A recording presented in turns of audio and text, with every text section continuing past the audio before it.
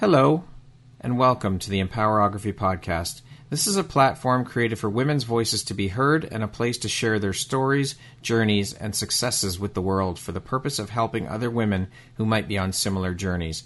We are empowering women one episode at a time. I'm your host, Brad Walsh, so kick back, grab one of your favorite beverages, and enjoy the stories.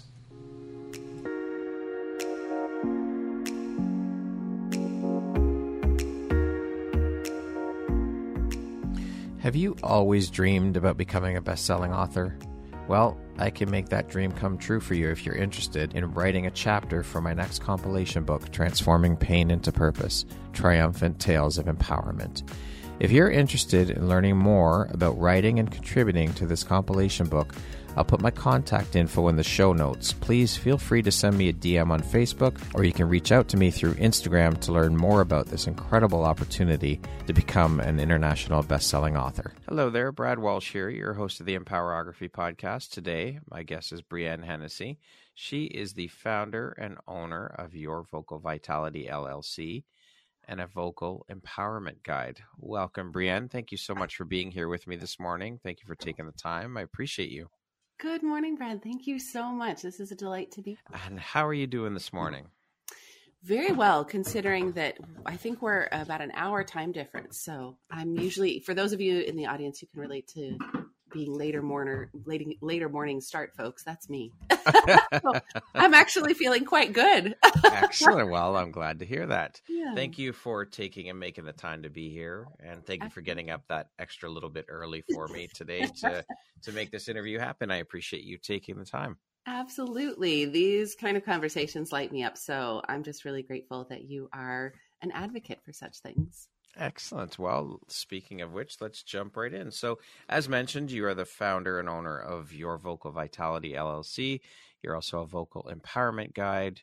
You are also a licensed speech voice pathologist. You are an executive speaking trainer and a best-selling author. That is a lot of hats you wear, and I see that they're very, very closely tied in together with one another. I would imagine they're pretty demanding roles. So how do you prioritize, and how important is prioritization and organization for you? I'm really grateful to have discovered that we can create what we want to do. And so in that, prioritization becomes important in how I'm led to follow kind of the nudges and the intuitive knowings of where to put my focus. So for example, the book opportunity came up over the summer and it was a clear yes for me. And so some of the things that I would normally be focused on, in the back end or in other kind of business growth opportunities kind of took a back seat while focusing on the book and the tasks that went into that. So for me, it's interesting to always hear these, if you will, titles and roles all put together because I really trust and go with what lights me up in the moment. And that tends to then create priority. Now, am I one who has copious sticky notes and organizational, visual reminders? Oh, yes. So, those are very prevalent in my world, but that's definitely something that I do like to trust my intuition on. It is interesting to hear someone repeat back our titles. I'm doing air quotes here. And list off the things of our resume. It always makes me laugh when I hear someone say that back to me, and I think, holy shit, do I do all that stuff? I have all that? Like, really? Exactly. And that can feel, and we want to feel good about that. There needs to be that moment of like, wow, like that is something that we accomplished. And yet at the same time, I'm also one with the air quotes, Brad, like titles and roles. That was something in academia and my clinical experience. I just never got on that train. I just didn't understand the importance or see why it had to be so weighted. And don't get me wrong, I had amazing opportunities there. That's why I'm able to do what I do now. And yet it's fascinating to see in our culture and society how much we put on that and what pressures we draw out of that. So yeah, you're right. There is a lot of weight put on titles, and I'm of the same mind as you. It's like, yeah, okay, they're titles, and all right, well, whatever. Who's the person behind the title? That's what exactly. So I'm curious, what inspired you to get into the world of becoming a licensed speech and voice pathologist? Like, how long did you work as a speech and voice pathologist? When I first heard of it, well, I ultimately did that work for 14 years, 13 or 14 years, and was specific to medical clinics, healthcare clinics. And I distinguish that because in speech pathology, we have this opportunity to either go in more school-based speech pathologists or medical. And they've really delineated that because people do have preferences. And I knew I wasn't going to be working in schools. In graduate school, we had to do different placements and, of course, learn from a variety of environments. And school-based was, I knew, not going to be mine. And I was really interested in the medical side. But preceding that, I actually was thinking I was going to first be a marine biologist and then determined after my first cell biology course that wasn't going to happen. And in the meantime, I was actually taking a linguistics course and I loved it. It was an elective, but I switched my whole major to a bachelor's of science in linguistics. And during that, I took an acoustics class. For those of you who don't know acoustics, it's the study of sound. And we were doing a lab project, and I was actually doing a research study on can we control vibrato? So vibrato is what we hear in some singers' voices. And in the lab, there was this little poster board, and on it was this Vocology Institute. So vocology is a very new term in the voice world, and it's the study of the art and science of voice.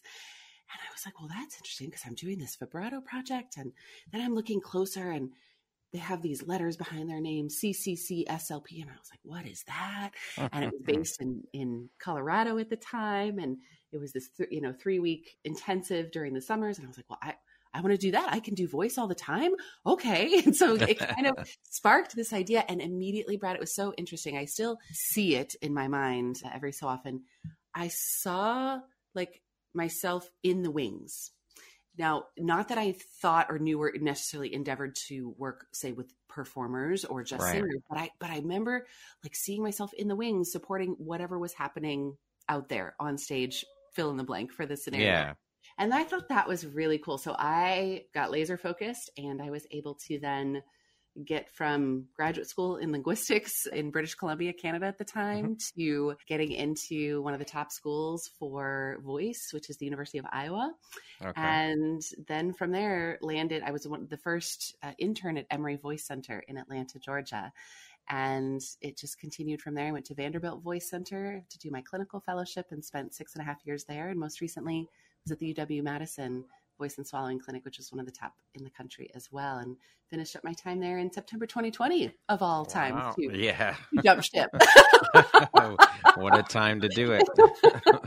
Indeed. So during that spark really led me to voice. So I specify that because, again, speech pathology is this wonderfully broad profession, and you can help with so many different kinds of communication disorders. And don't get me wrong, people would say, oh, so you help little kids with their R's. I'm like, no, not me. My colleagues will, or you help folks after stroke. Well, sometimes if they also had a voice disorder, but I got very, very narrow into voice because something about it just really sparked. Now, I had, for fun, been a singer in, middle school and high school and done those sorts of things, but this felt deeper than performing, than the singing voice, right? Which is what most people think of. And here you and I are today using our precious asset of our speaking voice. And that's what I really focus in on. So could you share with us exactly what a speech voice pathologist does? Indeed. So in that realm of being very specialized, so this will encompass my world of speech and voice pathology. Our focuses are really, if you want to think of it, from the neck up. And so we do focus on the voice itself, so the larynx. We focus on the resonance, so the areas of the nose, the soft palate. That's that space where your little uvula, that punching bag at the back of your throat hangs down. And we focus on things like breathing disorders and swallowing disorders. So in this realm, we are assessing. So we'll go through with different instrumentation, objective tests, qualitative tests, and then we're also treating. So in the rehabilitative sense. So this is a really important distinction. The person, let's say, we'll keep going for now with the singing example. The person who is wanting to take singing lessons will find their voice teacher or vocal pedagogue or, singing coach, and they'll go start taking lessons. Now, that person may have gone to school to teach singing, may have been a singer themselves and transitioned into teaching, yet that is the kind of preventative side or technical side that they are learning. If that singer is going along and starts experiencing pain, hoarseness, a change in their range, a difficulty with stamina or their breathing, that singing instructor, singing teacher would pause their time together and send them directly to a speech and voice pathologist. Okay. So then we tip over into the realm of rehabilitation. And so I make those distinctions because I do see a lot of crossover in a way that, to be honest, Brad, is one of the igniters for why I took my own path. There's a lot of crossover and gray area, let's say, for teachers of singing starting to get into rehabilitation without the proper background, without the proper understanding of the mechanism even, which seems wild. They're working with the voice, but not every instructor actually understands the mechanisms. And thus, and we saw this interestingly too often in our clinical patients that would come in from certain singing teachers, this especially happened when I was in Nashville at Vanderbilt, those students would get injured more often. Wow. And so you have to ask yourself, okay, what's the disconnect here? This is too high of a predictability for, well, this person's just predisposed to it. And it's a little more onto are there, techniques and components that are being taught that are incorrect or unhealthy or unsafe. So that is something that I like folks to know, that when you start having symptoms, if and when that should ever happen, there are comprehensive options. And when you go to see a speech voice pathologist, you're also seeing an otolaryngologist, the physician. So it's a team effort, which is really important.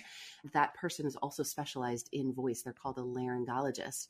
So these are the reasons that I like to distinguish what I did as a speech voice pathologist, but also then for me, how this traverses into what I do now, which is the preventative side. So imagine that singer having had the preventative knowledge of saying, oh, so when I get hoarse, I know this is not good for my singing, because usually that freaks them out, to be honest, very often.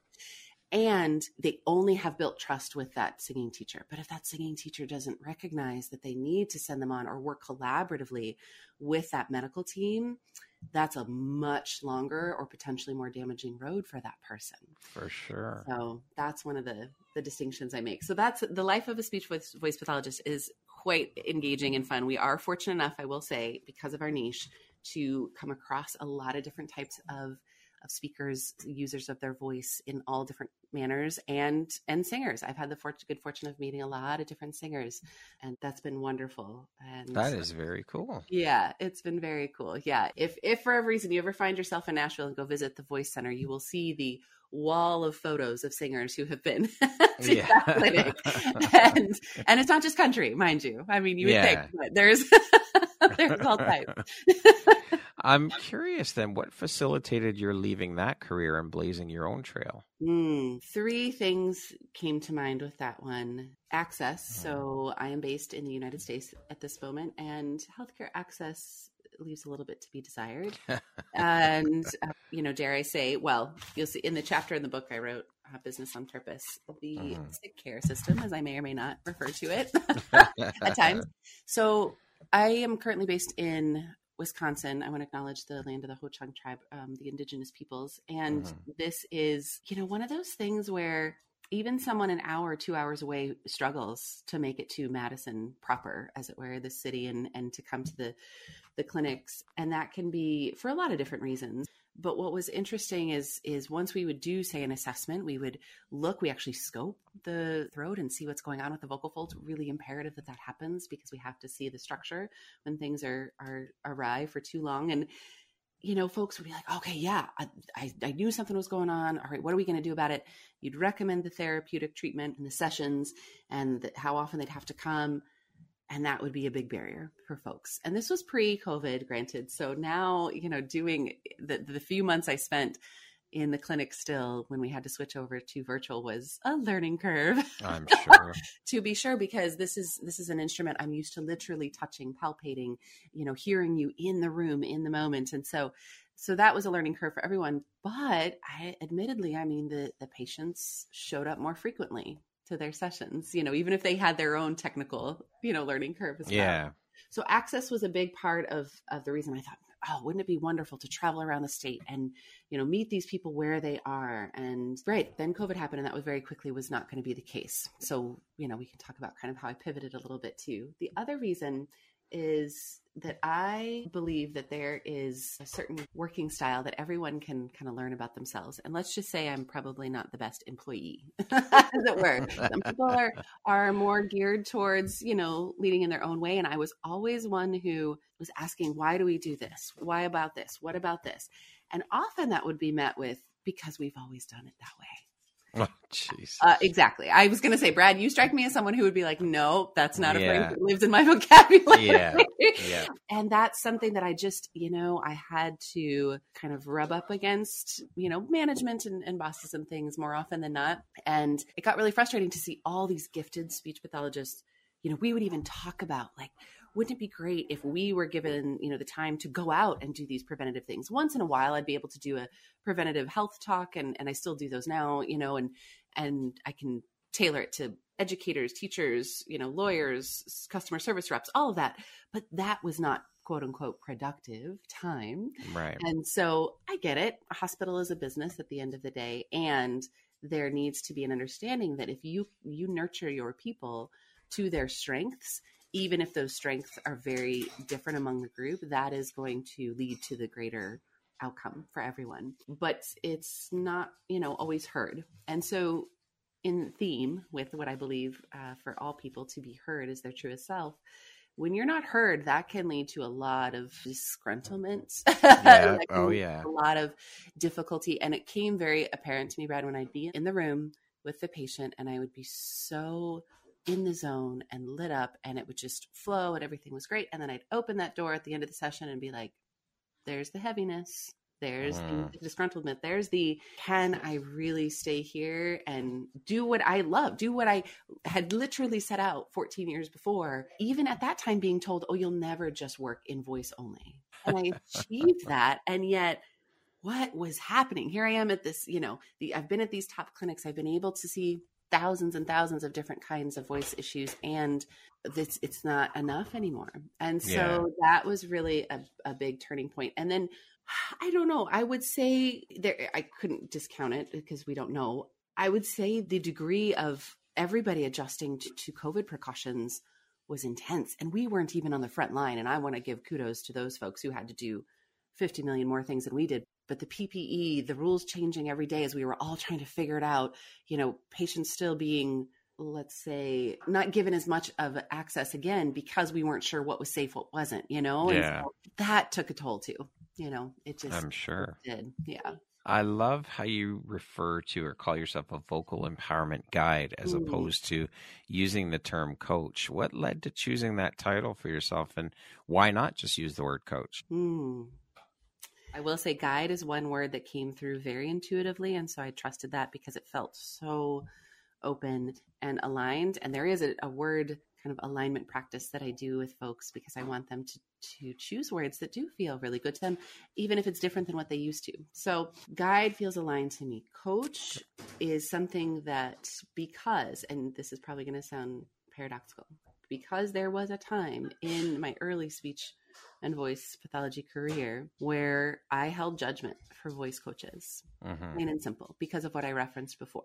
Yeah. Because of the folks coming in being injured, because of the myths and the misunderstandings and kind of the groundwork then we'd have to relay, which that educating part, again, lit me up. But to see that person then, depending on their level of understanding, either dig in their heels and go with what they had been taught and not willing to unlearn it, or being then so fearful of using their own instrument that they didn't want to follow anything to any full fruition, if you will. Right. So the treatment or the exercises, whatever the case may be. So I often would see these voice coaches and think, oh my gosh, like they're doing this.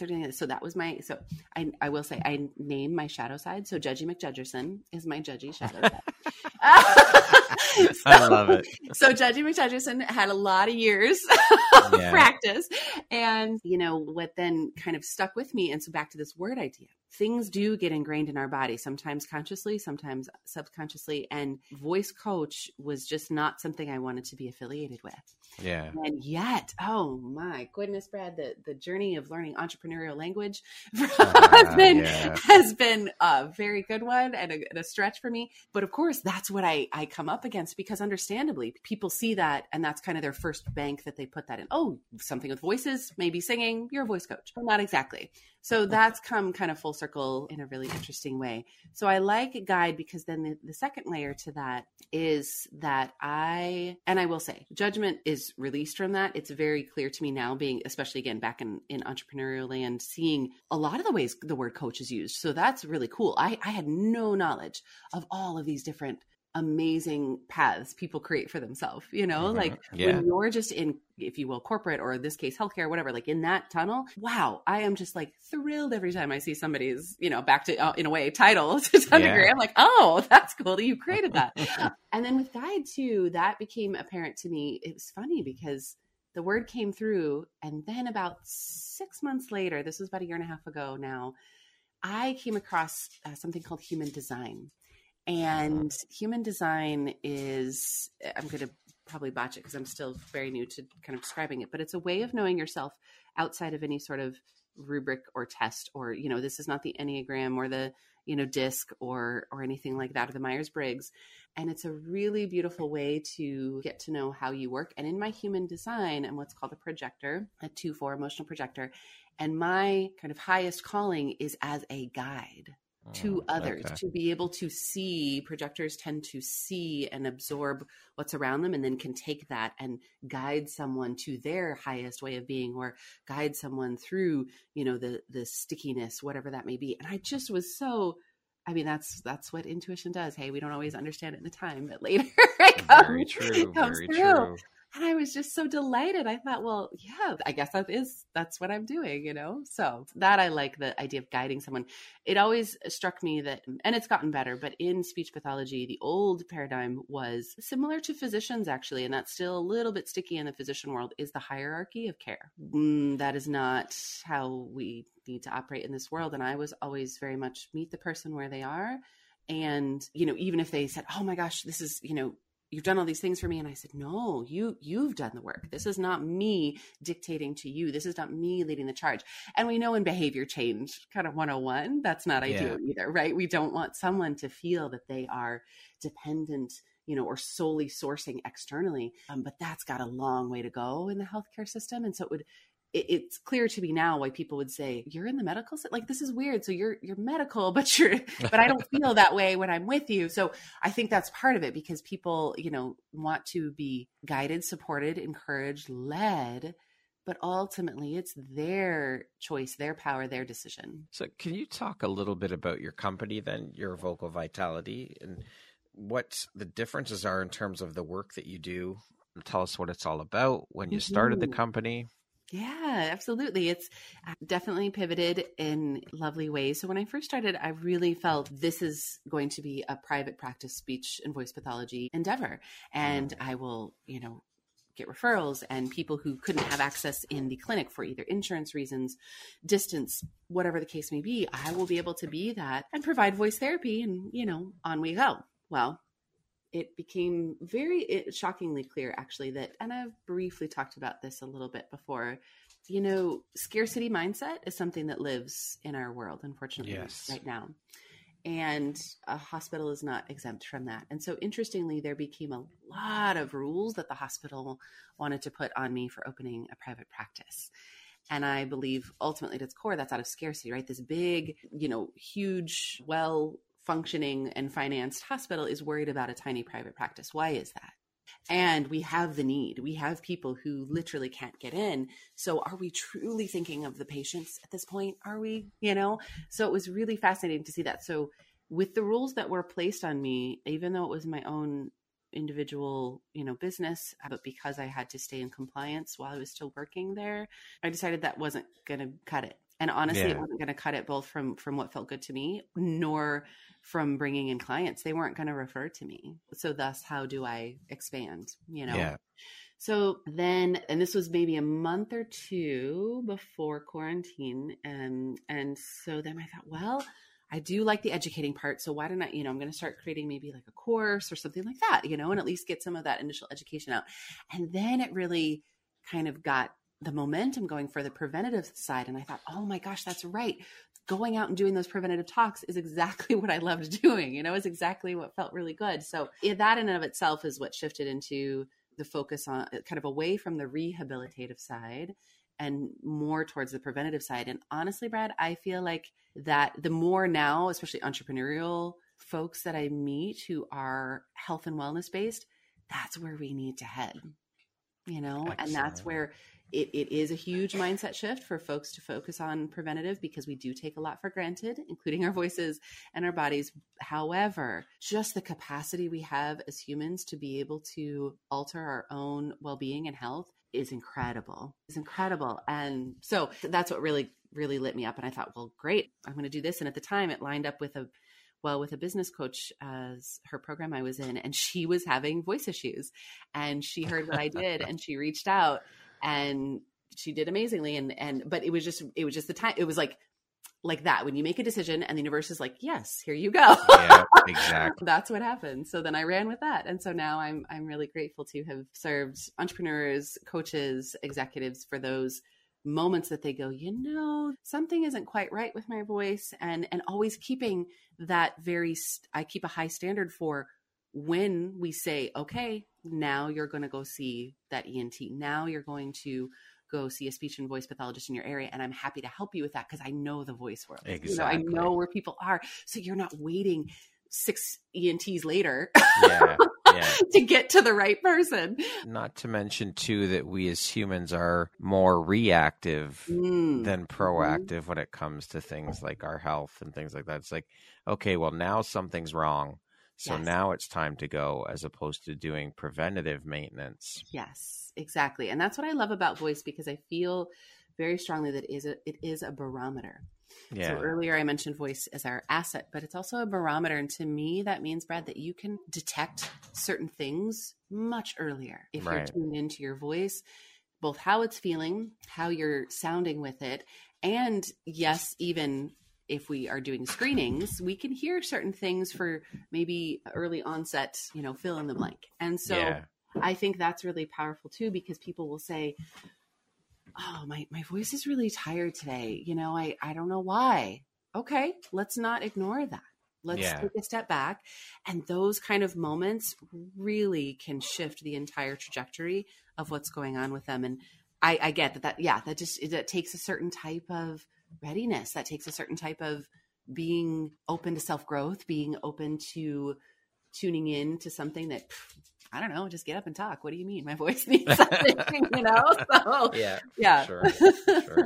Brianne, you've said that it's your mission to optimize women's voices via holistic health and wellness to elevate their self-worth via their unique voices. Why is this mission so personally important to you? And did you also struggle with optimizing your own voice? And can you share a little bit about that? Sure. In 2013, December 2013, I went through a very difficult separation and ultimately divorce. And just prior to that, I had my daughter in 2011, and I'd also been experiencing this kind of sense of numbness. Like there just wasn't a lot of connection to anything, to myself, to others, anything that felt good.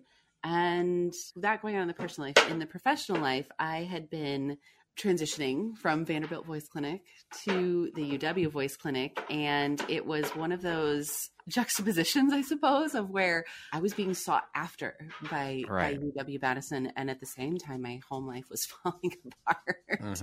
So I laugh about it now and wow, like two of the most extreme things happening at once. And my colleagues and my boss at the time, they didn't quite, and she even told me about my boss straight up pulled me in her office and said, you've never really had to deal with this with someone, meaning someone going through a divorce. That was right as they started a new job. Okay. Thanks for telling me. I think, like what are you supposed to say? I don't know exactly with that. So what was then interesting is during that time though, I had come across a book. It's called Notes from Over the Edge by Jim Palmer. He's an author and former pastor actually in Nashville, and incredible kind of rebel when it comes to seeing through the muck, as it were, and of the world. And I finished that book and I felt this, I don't use this word lightly because I find it does get overused especially in the coaching industry. I felt this transformation because I realized my worthiness again. So for me, how that played out in my voice was, interestingly, not so much the physical, because I was working with that in my day job, but more in my voice being heard, my voice being accessible to me, meaning my inner voice, my intuition. And even then, I didn't know quite yet about my intuition. That came a few years later in the journey. Right. But I felt so much ease and a flood of emotion again. And for those of you who have ever dealt with anxiety, depression, the numbness is, I would wish that on no one. That is a terrible, dark feeling, to not feel anything. So to have that crack open again and recognize what self-worth really meant was profound. And that took then its journey and ebbs and flows through the years as I kind of reoriented myself to, okay, now I am heard. What was interesting about that, even things like me not knowing how to convey myself, not being heard, had been met either with judgment. So what we do, we reflect back to us. So me being judgy and then also having that reflected back to me, or such a misunderstanding. People would often say, I don't like your tone of voice. And I would get so upset, Brad. I'd be like, what do you mean my tone? I don't know what that means. How dare you? All these things. And that could be personal and professional, let's just say. And so I was one of those who, you combine that with the why person in me, like, let's just say my wrist got slapped a few more times, depending on the day. And so I never understood. But after that moment, no one has chastised me for my tone of voice again. And I wholly believe, because I was then early in baby steps, speaking from that worthy place, speaking from a place of seeing more now that not everyone is meant for me, and I'm not meant to understand everyone, and that's okay, because that's a lot of people pleasing junk that comes into to play with that stuff. It just became this very clear mission by the time I got to this point in 2019 of wanting to start my own business and mission, that when we attach ourselves again authentically and honestly and aligned to that self-worth within that we all already possess. That's the thing. It's not gone. It didn't go anywhere. It's already there. We are truly growing from within. We are truly sourcing from within, and specific to women. And you and I chatted about this when we first met. Yes, my lived experiences as a woman. So I'm bringing in some of that, but I also see it in the folks I worked with in the clinic. Women more often than men would come in and just have issues going on with their voice, or they would be frustrated that, I'm leading this meeting, but I don't understand. Nobody's hearing me. And my voice feels like I'm projecting it, but it hurts when I do. And all of these kind of symptomatic things that come from more stress, emotional based places. So I think that really fueled this idea that it is more prominent in women, as well as seeing the biases that exist in our society against women's voices. You're too shrill, too loud, too soft, too hot, whatever it is. Do we ever say that about men's voices? No, never. Of course not. No, not at all. They're assertive. They're taking charge. They're commanding the space. They're not bitchy. So it's very interesting that that's still so pervasive. And so even some women I've had contact me recently are, for all the things that have, come to light, even over the past couple of years, are still questioning, can I lead this space? What does my voice sound like? I want to sound more powerful. And usually they go lower like this. But why do we do that? Because we've been conditioned to think that lower male voices are what bring power. So when people hear their own voice, Brad, it's this magical moment of both this light bulb of, they go, oh, that's me. And that dissonance, then they go, but it's high, but it's squeaky. They'll use words like squeaky or high, when in actuality, it's as normal, typical range as we would expect. It's just, they aren't used to hearing it. So then tying that with how it makes them feel, and then back to even the word choice, choosing from that place of worthiness, a word and a meaningful mission that they have, it just makes such a difference. And their voice, I know, I recognize fully that this is one of my gifts, and not everybody quote unquote can hear this auditorily, but there is this sparkle, there is this ping, there is this just lightness that comes through when they are speaking from that place, and in a way that's healthy for them. That's got to feel incredible for you when that person actually, again, we'll use the air quotes, finds their voice. Yes. Like that is so huge for people. Yes, it really is so beautiful to see. And it's funny too about now coming into entrepreneurial space, of course, that I learn things like branding I didn't get for, I was like, or finding your, like all these even more, I guess I would say from a business standpoint, metaphoric ways of speaking of it. And I knew, people finding and using their voice to advocate, for, justice purposes. That was no problem. That made sense. But it's been fascinating to see, the ways people utilize it here. So it feels good in a way, because then I can continue to educate, because people go, oh, well, I never thought of it in that particular way, Yeah. And when people are in session, because they think they already know their mission, or they are advocates, for what they care about, but then they feel it physically, it is palpable to them. That makes a big difference in just how they approach, what they're saying and when they're saying it. And it does feel good. It's those light bulb moments you can't predict, but when they arrive, you're just very, very grateful. Absolutely. Now, you mentioned that you call yourself a why person. Can you explain what you mean by that? Some of that stems from the interactions in healthcare that I referenced earlier. Just noticing certain systems. It turns out actually that as a projector in human design, I see things, how they could work more efficiently, for example, which is funny because voice at its core, biologically speaking, when we're talking about optimizing it, it's designed to work efficiently. We just kind of muck it up sometimes, Yeah. So, the body does want to work efficiently, and remember that means, work smarter, not harder, that kind of less in, more out, that kind of thing. So, I would ask about systems or procedures or things and how we could do some things better. And some things I was allowed to optimize, and that served the patients ultimately.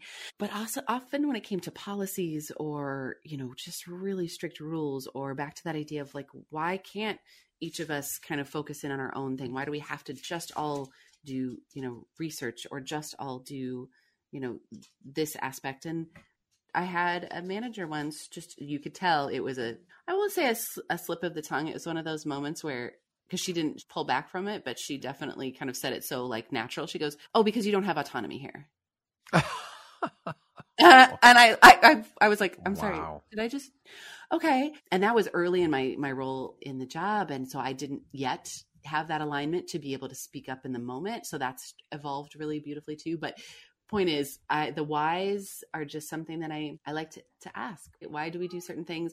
What's been interesting though, Brad, now that you brought up this question though, is that for my inner practice and my self-growth and I call it my divine dialogue, when I am communing and aligning to I believe in source, in universe, and divine God, I don't actually ask why as much, because that's where we have to have faith. That's where we have to have the allowing, trust and allow. The how. Yeah. So it's been interesting to see. I will still ask why about some external things, but then I just ask myself too, is that a wise choice of my energy? And is that a wise choice for my attention? Sometimes I get a yes and sometimes no. And so it's really been interesting now that you've asked that. Yeah, that's evolved as well. Yeah. Well, I'm glad I brought that up. It made you think a little bit. I love that. That's what I love to do. What lights you up or inspires you the most about the work that you do? In addition to those beautiful light bulb moments of folks hearing their voice in a new way, I love it when there are just these downloads and like inspired insights that they get from it, and have their own recognition of what is possible, what they can let go of. That really, I get so giddy about that stuff when people just get it, and not because of how I'm describing it, but get it in a way that meets them right where they are. And some of the things folks have said for how they view this work, keep in mind, we all come in with our own biased lens of how we do our work and what it's doing and all of that. And, when folks just say something that seems out of left field and they're like, well, we weren't directly talking about that, but cool, like it's cool because that's this beautiful co-creation, which is the point that we are here to do. So I think, those kind of realizations light me up when people say, wow, I feel like I'm much more comfortable in how I'm speaking, or I notice that I like doing my exercises, that actually feels good to me, or which I bring that one up because many people look at it and say, oh, is it one more thing I have to do? And if you're in a have to space, we're probably not a good match right now. It's funny. I was just talking with someone about this use of language, and they were saying, I can't remember exactly what they were talking about, but they basically said that I get to do this versus I have to do this. That tiny little switch in language shifts your whole mindset. It gives you a totally different outlook on things. It absolutely does. And then get this, Brad, we could even take it the next step with the voice. And if people are saying, for example, if they say, I have to do this, even in mine, so one of my no's to myself is a tightness in my throat. So my throat just got tight. Or I get to do this. And that actually has, like, I can feel more openness through that space. Yeah. So everybody's a little different. So I help people kind of find their yeses and nos in that way. But point is just the resonance and the actual amplification of energy on the getting, that takes both the mindset and then imprinting it, embodying it through the voice. And that's a really powerful way to speak it out, because we all know those folks who say, I get to do this. Do you believe them? Is there something about the way that they're saying it where it you're sounds forced? Okay, sure you do. You like that. I don't. Yeah, it does sound forced. So I'm not buying what you're selling. Yeah, exactly. Even though they may be oblivious in that moment. They may really think, well, this is what I'm supposed to say. This is how, if I say this enough. So that's where I'm a big fan of even the affirmations that I put out on my social media. I'm always reminding people to make sure that it feels first aligned to them, and that when they speak it out, you're not just rote saying these things. You're not just saying them in mindless mode. Yes, you're mindful, and you can tune it with your voice to be something that feels delicious and just so potent in that way. So that's what I like to have fun with it. Now, on the flip side of that, Brienne, what would you say is one of the most challenging parts about the work that you do?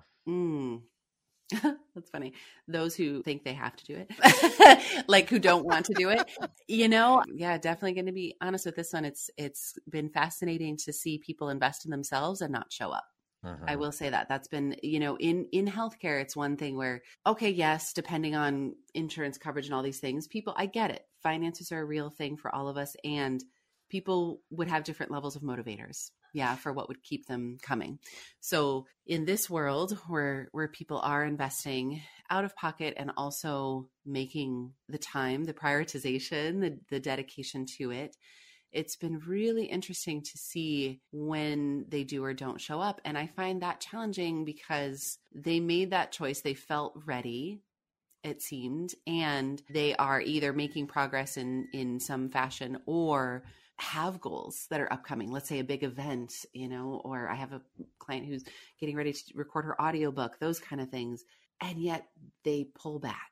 So I find that really challenging because we go back to that idea of what is a guide's role?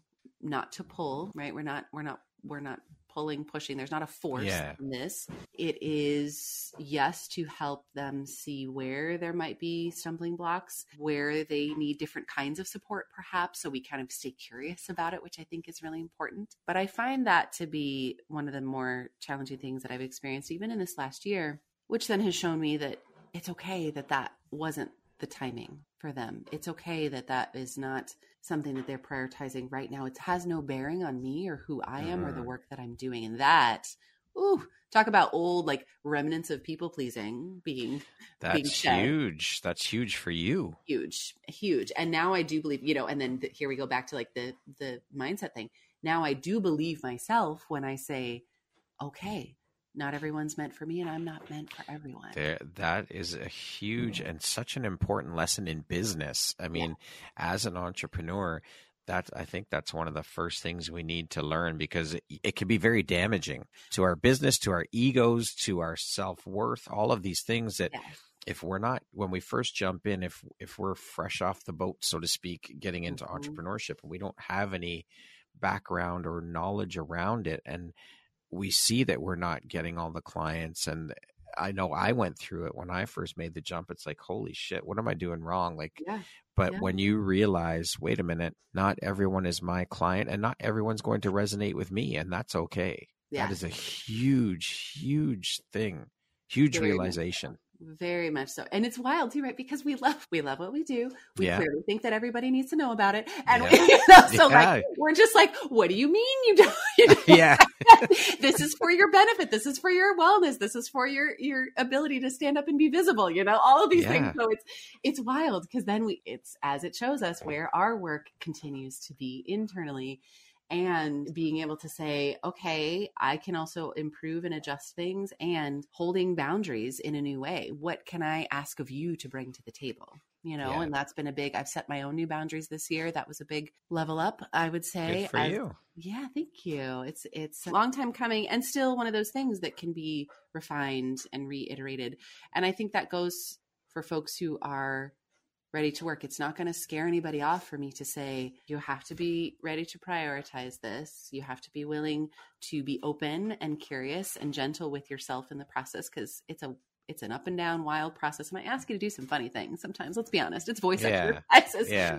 And then some, between meditation, body work, breath work, we're doing all sorts of interesting things that people go, okay, this is not what I expected. Yeah. And you have to be open and communicate with me. I think that's so fascinating. Hey, when you're in relationship and co-creation with a mentor or group, transparency and communication are so important. And how quickly that can just disappear. I've seen it happen so many times. And then you go back to, is it me?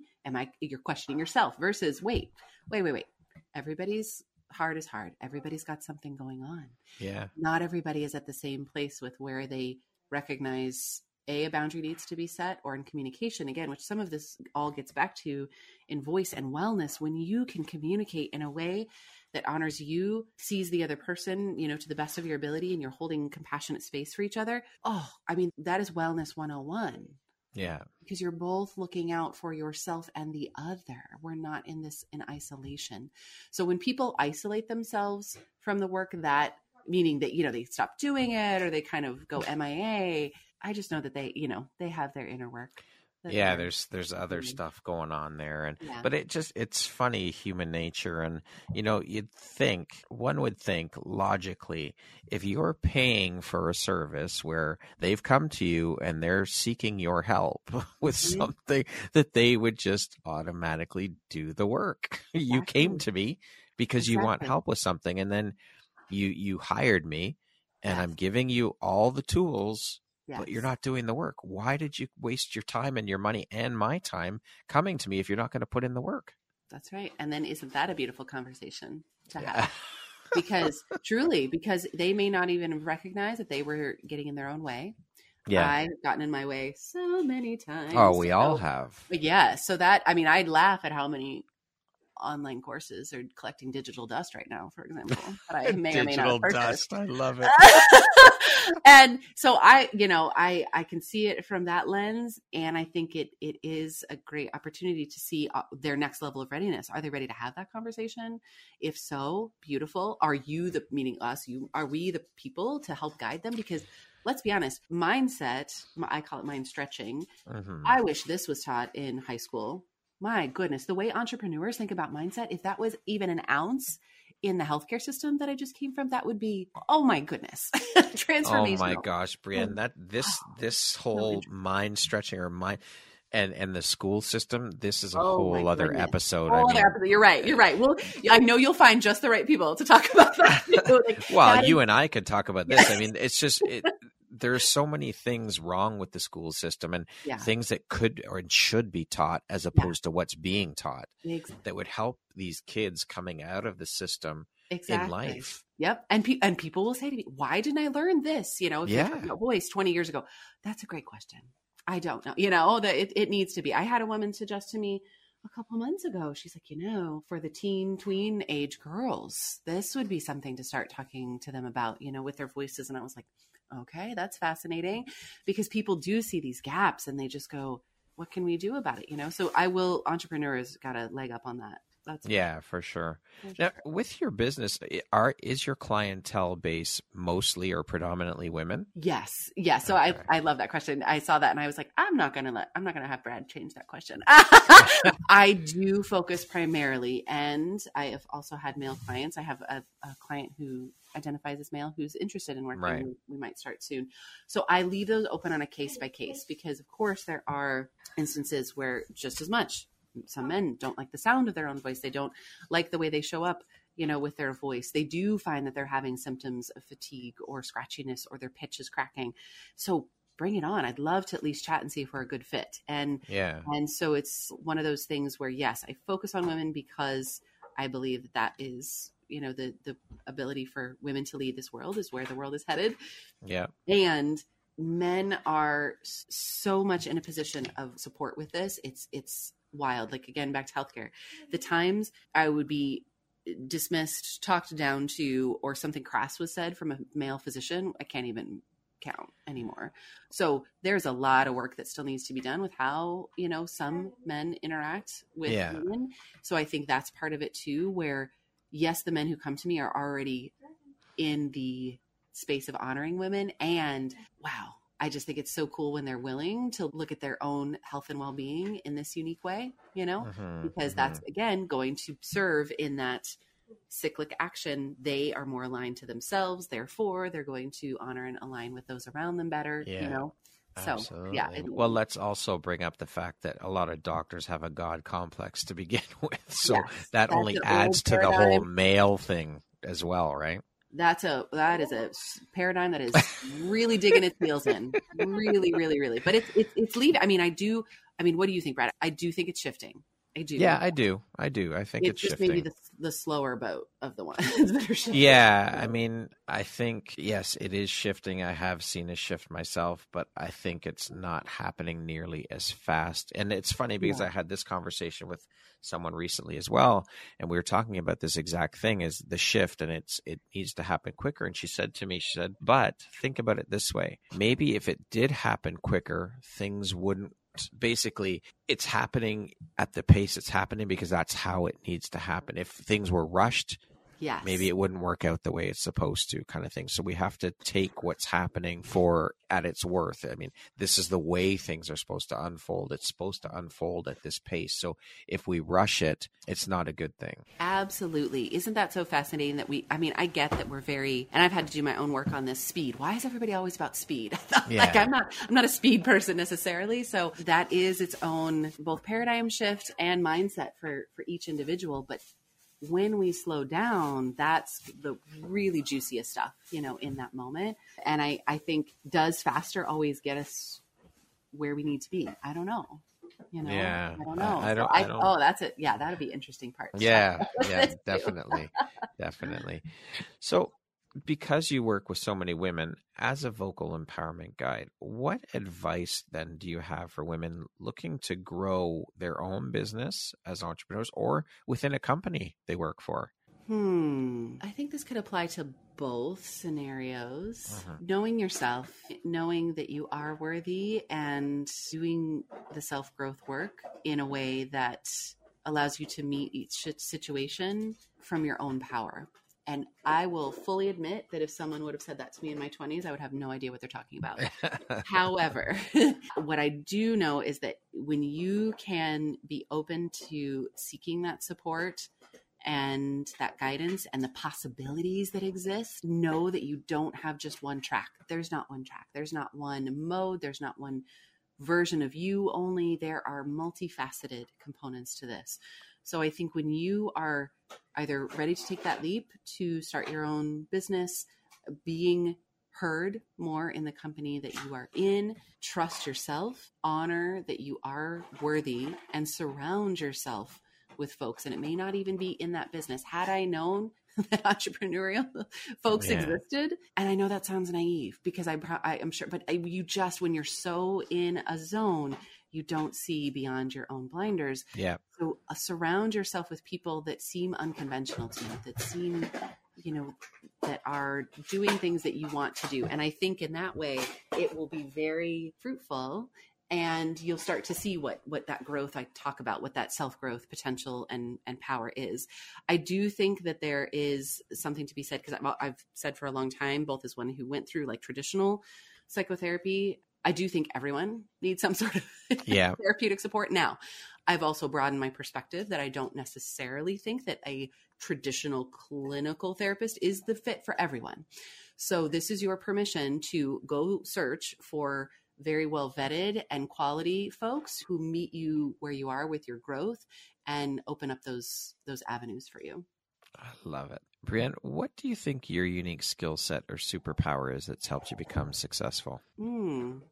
Shall we define success first?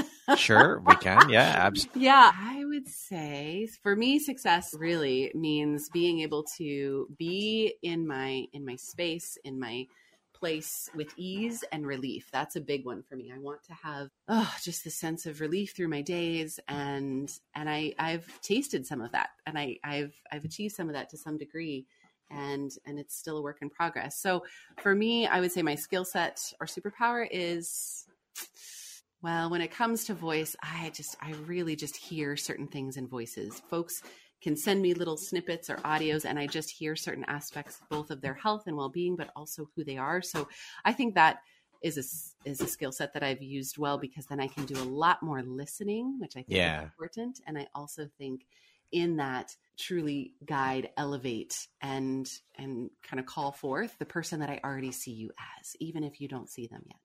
Beautiful. Well, I think listening is a skill set that is lost on many people. It's one of those things that, it's funny because, it's a two-way street, talking and listening. When we communicate, we have to do both. But listening has shown itself time and again to be such a, not only lost, but like we were talking about, like in the school system, hey, like being able to know what is compassionate listening, what is holding space listening, what is listening only to wait your turn to talk again. That is the problem right there. Yeah. So that really, that's a practice, and we really don't get taught. And I am fortunate, I guess I will say, I'm being mindful of this. This is one of those things I didn't know I did well, but apparently I do, in session or I facilitate well. Apparently I hold space well, which is, I shouldn't even say apparently. I know what they mean now. So I see that, which is awesome. Like, I'm like, well, that's fun. I do that well. And I like that. And I like what people experience in that. And that could mean, Brad, that I don't really say anything, which is great too. I may not even be saying anything. So I think it's really fascinating that these components are something that we can harness a lot earlier in our life. Oh, and that your 20s, I'm 41, y'all. Your 20s do not tell you all that you need to know. Okay. Just know that. Like, just whatever you decide in your 20s. You're clueless. Just keep expanding, keep staying curious. Don't box yourself in. That's right. That's right.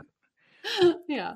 What would you say is one of the most important things you've learned in your life? And what was your life like before learning it? And what was your life like after you learned it?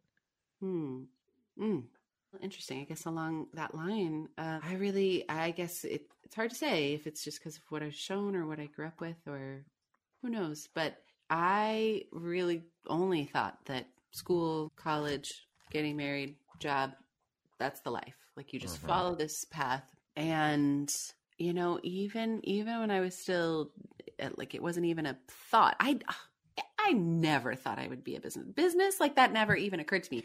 I thought I would think business and sales and think, ew. Okay. And let's talk about mindset. That's a whole nother mindset talk. So, like, that's fascinating to me that I've even though I interacted, we all interact with businesses every day to live our lives, never occurred to me. But I do recall always being in awe of, like, you come across someone, you'd be like, that's a job. Or even sometimes I'd look at, sometimes when the clinical work would just get so difficult, or kind of the burden of management and all these things, I would look at a barista and think, wow, that is super cool that you just get to live your life and do that. Like, I didn't think there were options for me. There are always options for you. You have a choice every single day.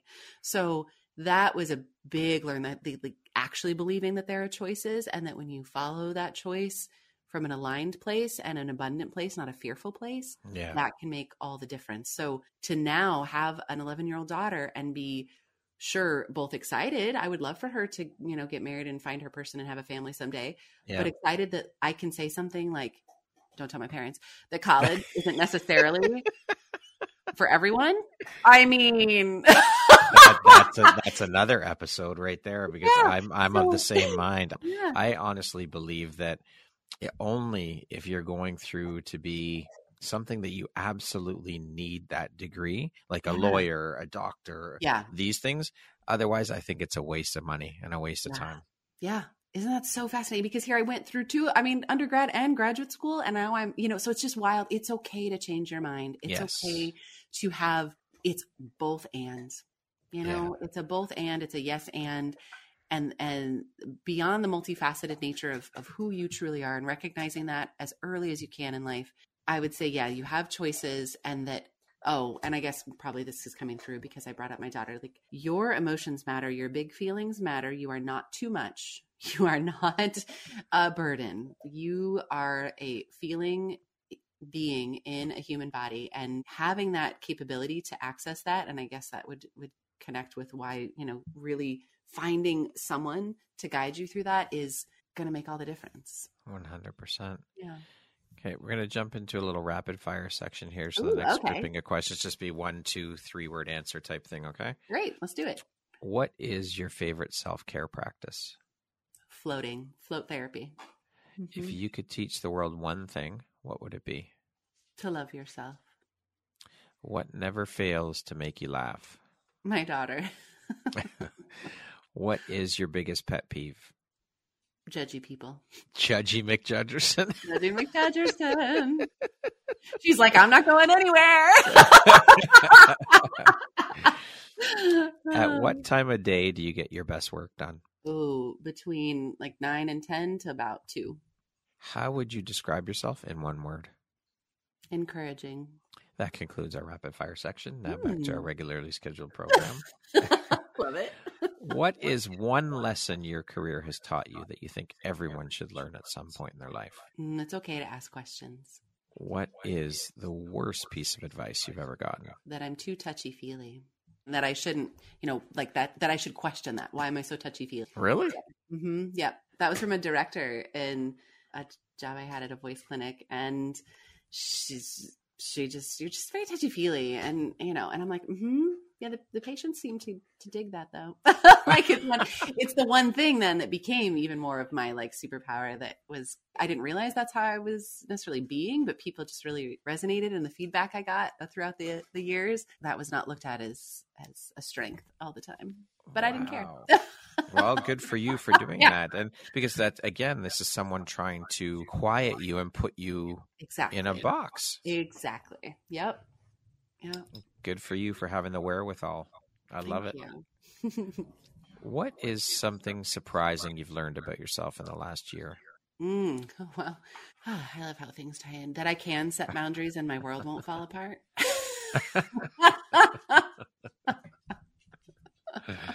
In the last 2 years, what new belief, behavior, or habit has most improved your life? Strengthening my intuition. So, for example, it's happening now where I actually take the time to tune in the moment. So before, it was a very understandably like separate practice, and then I've been able to integrate it more and more into real time. If you had the opportunity to sit down and have a 1-hour conversation with one woman, any woman in the world, who would it be and why? I am a huge Brene Brown fan. Like, she's on my like top 100. Like, I have a dream list 100 to work with. That would be amazing. So Brene, if you're listening, I would love that. Also means Brad's podcast is doing amazingly. Yes, which awesome. would be epic.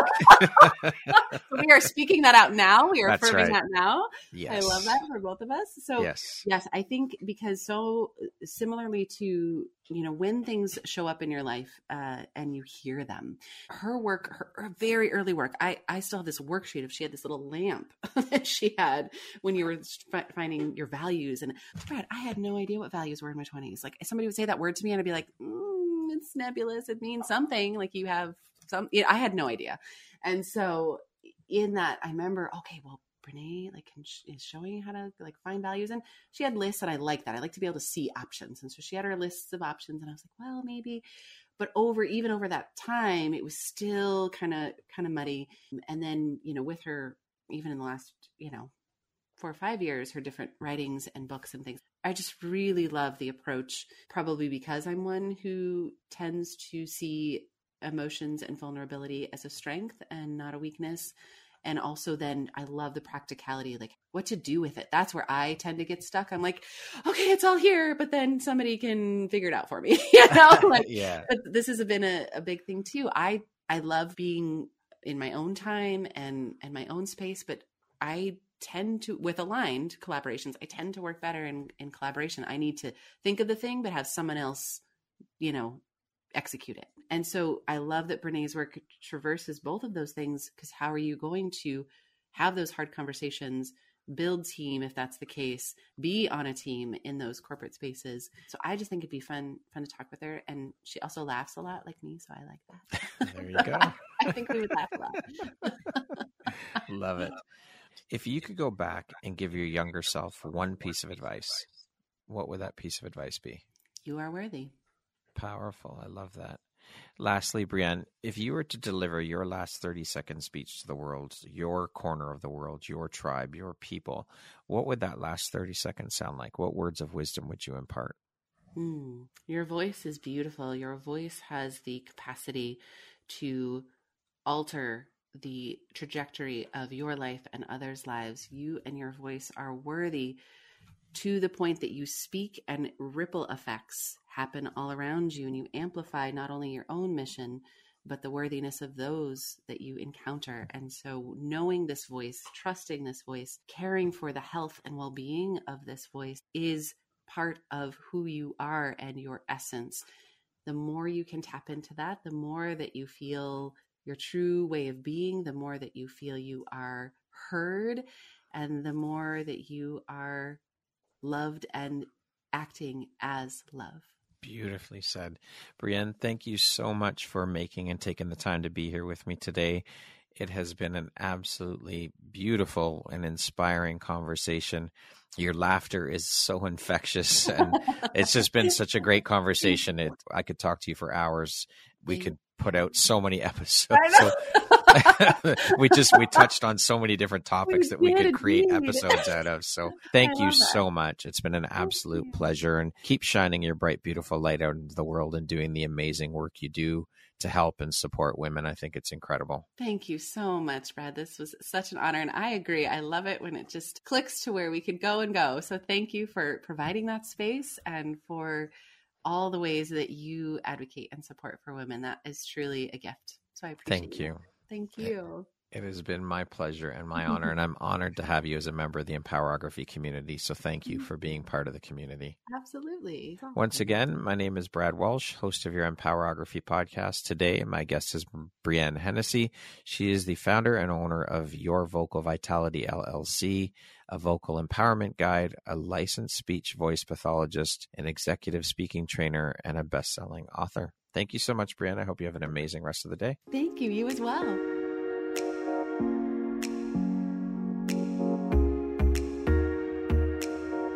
Thank you very much for listening to this podcast.